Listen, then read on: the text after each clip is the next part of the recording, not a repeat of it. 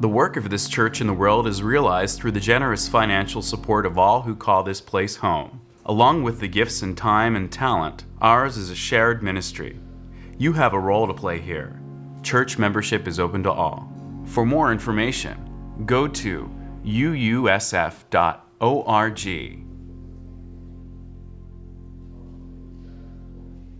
They say when we're faced with tragedy that often we tell the stories until we don't need to tell them anymore. So let me remind you of mine from this anniversary that we've just walked through, or walking through. 20 years ago, I was 1 month into a new settled ministry in a commuter suburb of New York City. I drove to work with the windows down that morning because it was one of those gorgeous, crisp fall days with bright blue skies. Once in the office, the face of the administrator alerted me immediately that something was wrong, and the phone calls began. There was an enormous amount of grace that day. School had started in many of the local towns, and so there were a lot of people who would have been in the towers who were not yet there because they wanted to see their kids off on the bus that morning. My sister-in-law was late to work that day. A cousin who worked on one of the lower floors in the Wall Street Journal offices at the second tower that was hit made it out after the first was struck. He tells of people waving them back in, saying to him and his colleagues as they streamed out, "It's okay, guys, it was the other tower that was hit. You're safe, you can go back in." Luckily, they didn't. There were many folks we didn't hear from for a while, right, because the cell coverage was out. That cousin and a son of 2 of our members were among the people who walked home, these 2, to their Brooklyn apartments, miles and miles across bridges, and finally home to panicked, grieving loved ones. "He's safe, Vanessa." The call came at 5 p.m. And all day, people emerged at the local train station, shell-shocked and ghost-like, covered in their suits of white ash. Chaplains and family members and neighbors tracking who returned and who didn't. 9 fathers would not return home to the town where the church was. 9 families would be among the thousands of casualties that day. None of the fathers were members of our congregation, but they were friends and neighbors and colleagues. And you all know, none of us escaped. That day, the sense of what we lost and would lose just began. There was the small loss, for a while at least, of a trust of crisp blue fall days. The loss of a sense that life is necessarily safe and predictable. I mean, we all know that we're not invulnerable, but even so, we lost a piece of our invulnerability that we didn't know we thought we had, many of us, when this enormous evil hit home. We saw with new eyes our world, and as Richard named in his reflection, what it was hard to see. When all the lives from the planes and the Pentagon and the World Trade Center were finally counted, it was 2,977 people. But by now, the count has to include the approximately 2,000 people who are estimated so far to have died from complications that resulted from them breathing in what was in the air in the days afterwards as part of the rescue efforts. And then there were the 2,400 U.S. military personnel who lost their lives in the 20-year war in Afghanistan, and the nearly 50,000 Afghan civilians who died, let alone all those injured and maimed. There was more. The loss of freedoms, probably more of our privacy than we know. We lost the opportunity costs of all the resources spent on war that could have been spent on improving human lives. We lost a piece of our nation's soul in places like Abu Ghraib. So much to remember and to hold, right? We stand now on what was and is a long road of coming to terms with what happened to us then, a long journey of figuring out what healing would look like, navigating how we would find our way back from what happened and coming to terms with how it would change us, these new eyes. We were forever adjusting our vision to what they forced us to see, offered us to see. A big piece of the journey has been, always is, about weathering grief, all the layers of it. The Reverend Gwen Behrens, John Behrens' wife, Erica's mom, and one of my mentors, a wise woman, described it really truthfully and succinctly to me once when she said, at first, what's striking about grief is how it defines you entirely. It's all you can think about, how it's what you wake up to and what you go to bed at night clutching, how it's true that ultimately it never goes away. But it does, she said, morph over time until it becomes a part of you. How one day you aren't only the person who lost their spouse or a loved one in the attacks of September 11th, though you will always be that person in part. You become the person who lost someone they loved that day and the one who leads the annual food drive at church and works with others who've lost loved ones and even laughs at the family reunion when the charades game goes off the rails. It takes time to make that transition, more so the more intimate the loss. But that's often how it goes if you make your way through it. And there are some things that help us get there. Decades ago, Rabbi Harold Kushner wrote a book called When Bad Things Happen to Good People. It chronicles his struggles emotionally, theologically, with a son who was diagnosed just after that son's third birthday with a condition called progeria, or rapid aging. The diagnosis meant that their son would never grow to be more than about 3 feet in height, would never grow hair on his head, would look like a small old man while he was a child, and would die in his teens. All of this bore out in the years to follow. Having grown up and been taught an image of God who was all-wise and powerful and protective and loving, none of that would make sense to Kushner. And because it didn't, he was forced to begin this journey of seeking a new understanding of suffering. Early on, one of the first things he realized was the need to reject the notion, any of it, that suffering or evil was punishment, or that it ever happens for any God-given reason or purpose. Instead, he thought, maybe God wasn't the one who caused suffering, but the force of life, however that shows up, however we know and name that suffers with us, that journeys with us through suffering.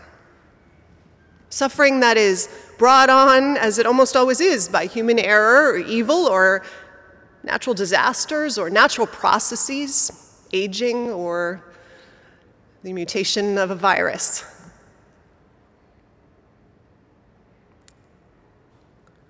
Kushner also started to gather up what else helps bring us through. companions us through suffering to the place where it's just a piece of us. And you know, in rereading all that he writes, all that he comes to, I was thinking that this list was and is probably just the same collection of things through time. And how I was going to stand this morning, and you were going to be here in body or spirit in the home of a religious community that's been around since 1850, someplace in this city. And I couldn't help but think about the fact of all the things that all of our people have weathered. I mean, just the wars, the Civil War, the war to end all wars, and the war that followed, Korea and Vietnam,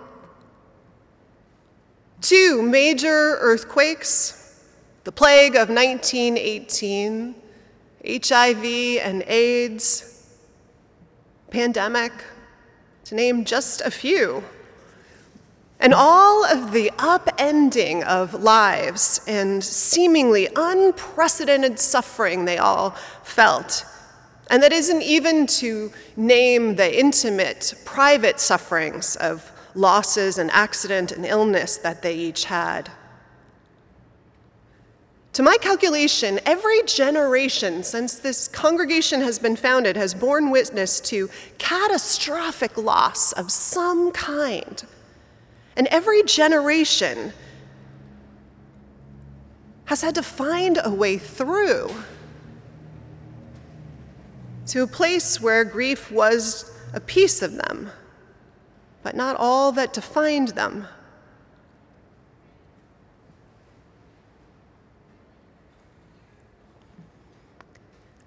Yesterday, I gave a prayer to open the 11 o'clock shift, one of 3, at a community event that was down at the Palace of Fine Arts, that by the end of the day looked like they were on track to package together 200,000 dinners to be delivered by the San Francisco Marin Food Bank. It was part of 9/11 efforts that happened all across the country yesterday, and that the organizer said now made September 11th the biggest day of community service in our nation annually. A day that started with evil.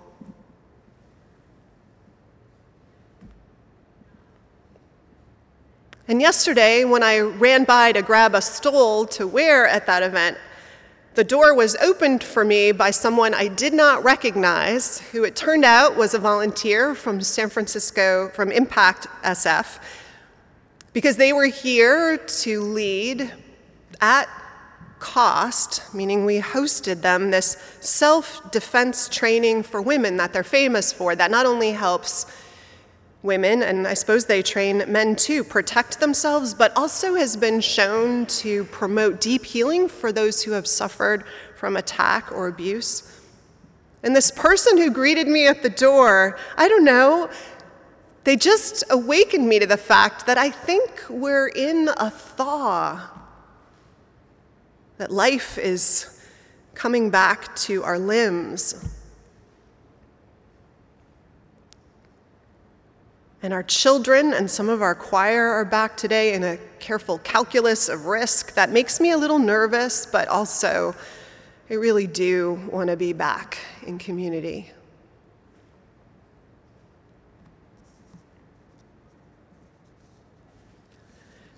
And it made me think that part of what I think pulls us human beings through all the ages and catastrophes that we will suffer, that we have suffered,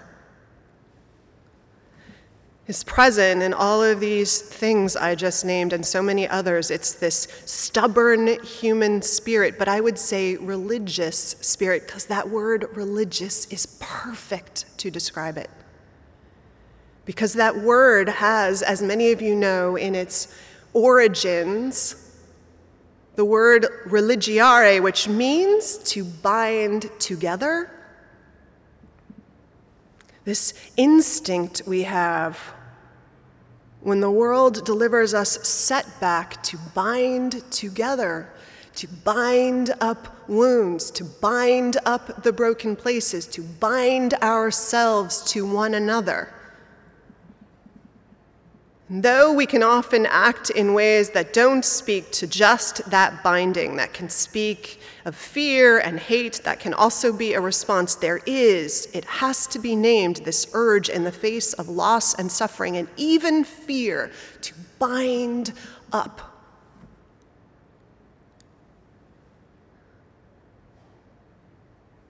And more of that work is certainly ahead. You can see it, right?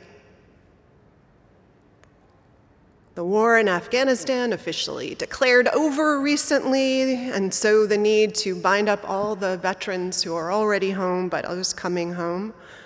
All we've asked them to do, the unspeakable things we've asked them to do in our name. And all the refugees with targets on their back who are lucky enough to find a way through the evacuation to now try and make home here among us, bind their lives back together. And as the pandemic ends, to figure out where the broken places are among us and in us and bind it up.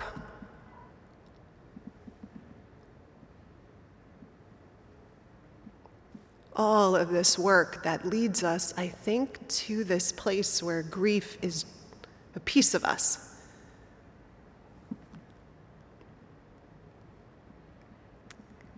And one last thing.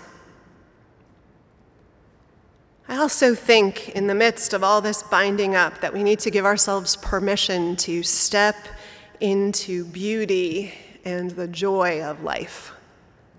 Full-hearted again.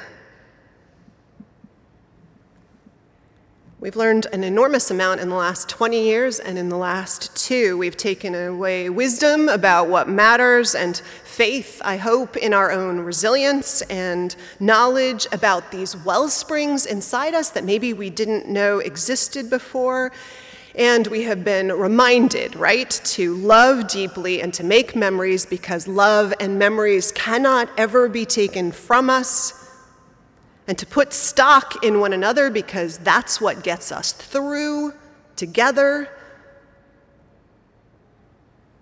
And that as we do so, we bind up all those who are hurting. Don't lose sight of them. But that what pulls us through too is a love and a lust and a celebration of life.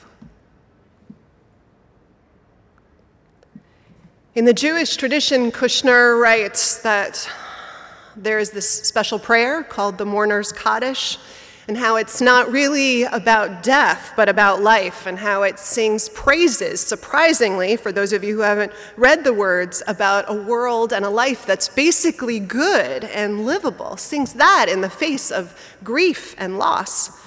He writes, by reciting that prayer, the mourner is reminded of all that is good, of all that is worth living for. Seeing the tragedy in the context of a whole life, keeping one's eye and mind on what has enriched you, and not only on what you have lost.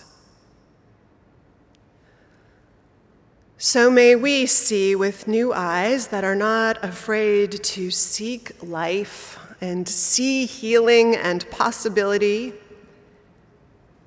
where loss and grief reside also. May we write the best of what we have come to know as true in these last years into the book of life this next year, into the book of our lives. May we seize joy. And in doing so, may we make a blessing of a sweet new year, not just words or a prayer, but a promise to ourselves and each other that we keep. Happy New Year, everybody. Blessings.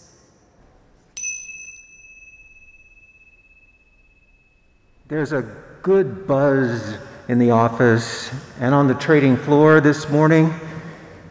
Last night, we hosted a big conference, and Diana Ross wowed the crowd.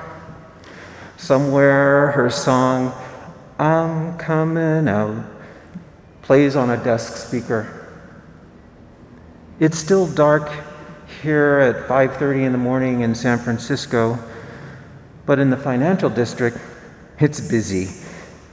Because it's 8:30 in New York City, and we always work on New York City time.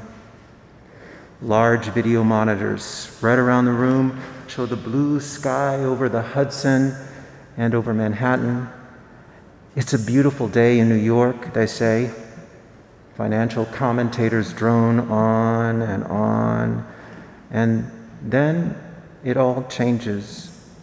Voices grow silent, and then shouts and cries and confusion. For me, a day of awareness, an awakening of some kind, a day the unthinkable became real, a day that changed my understanding of the world. To that point, I'd only felt what I'll call evil's presence in its passing, and maybe I thought I knew what it was, but I didn't. I think I learned something new about evil that morning, that it exists for its own sake alone. The smoke, the cries, the destruction. Now I have become death, the destroyer of worlds. Those words seem to rise from the scenes playing across the monitors.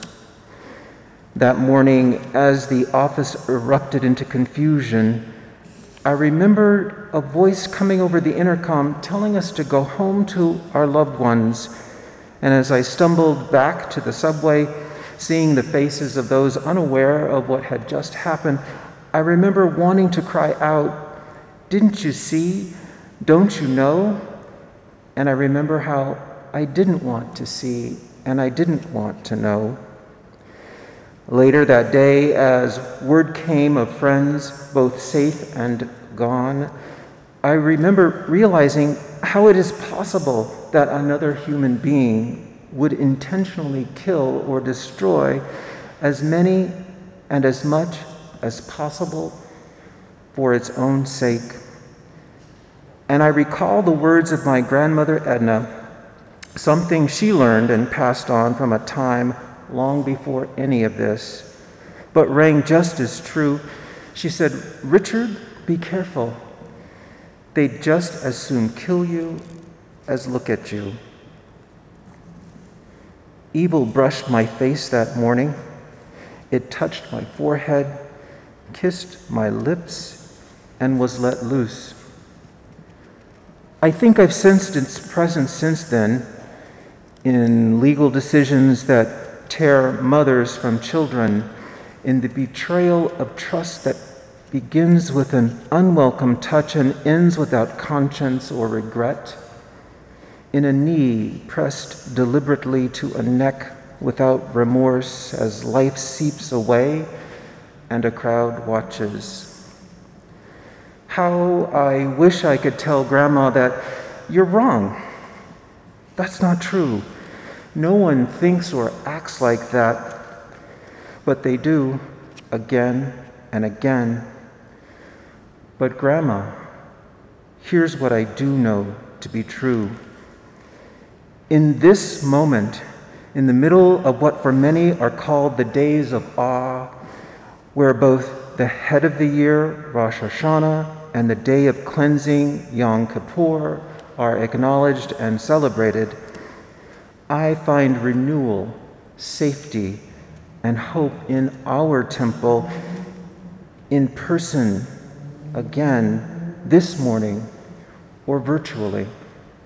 I am thankful for having made it through those fear-filled days of 20 years ago.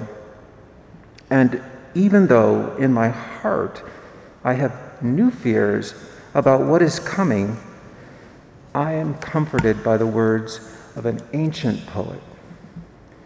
"You are my shepherd, and I shall not want.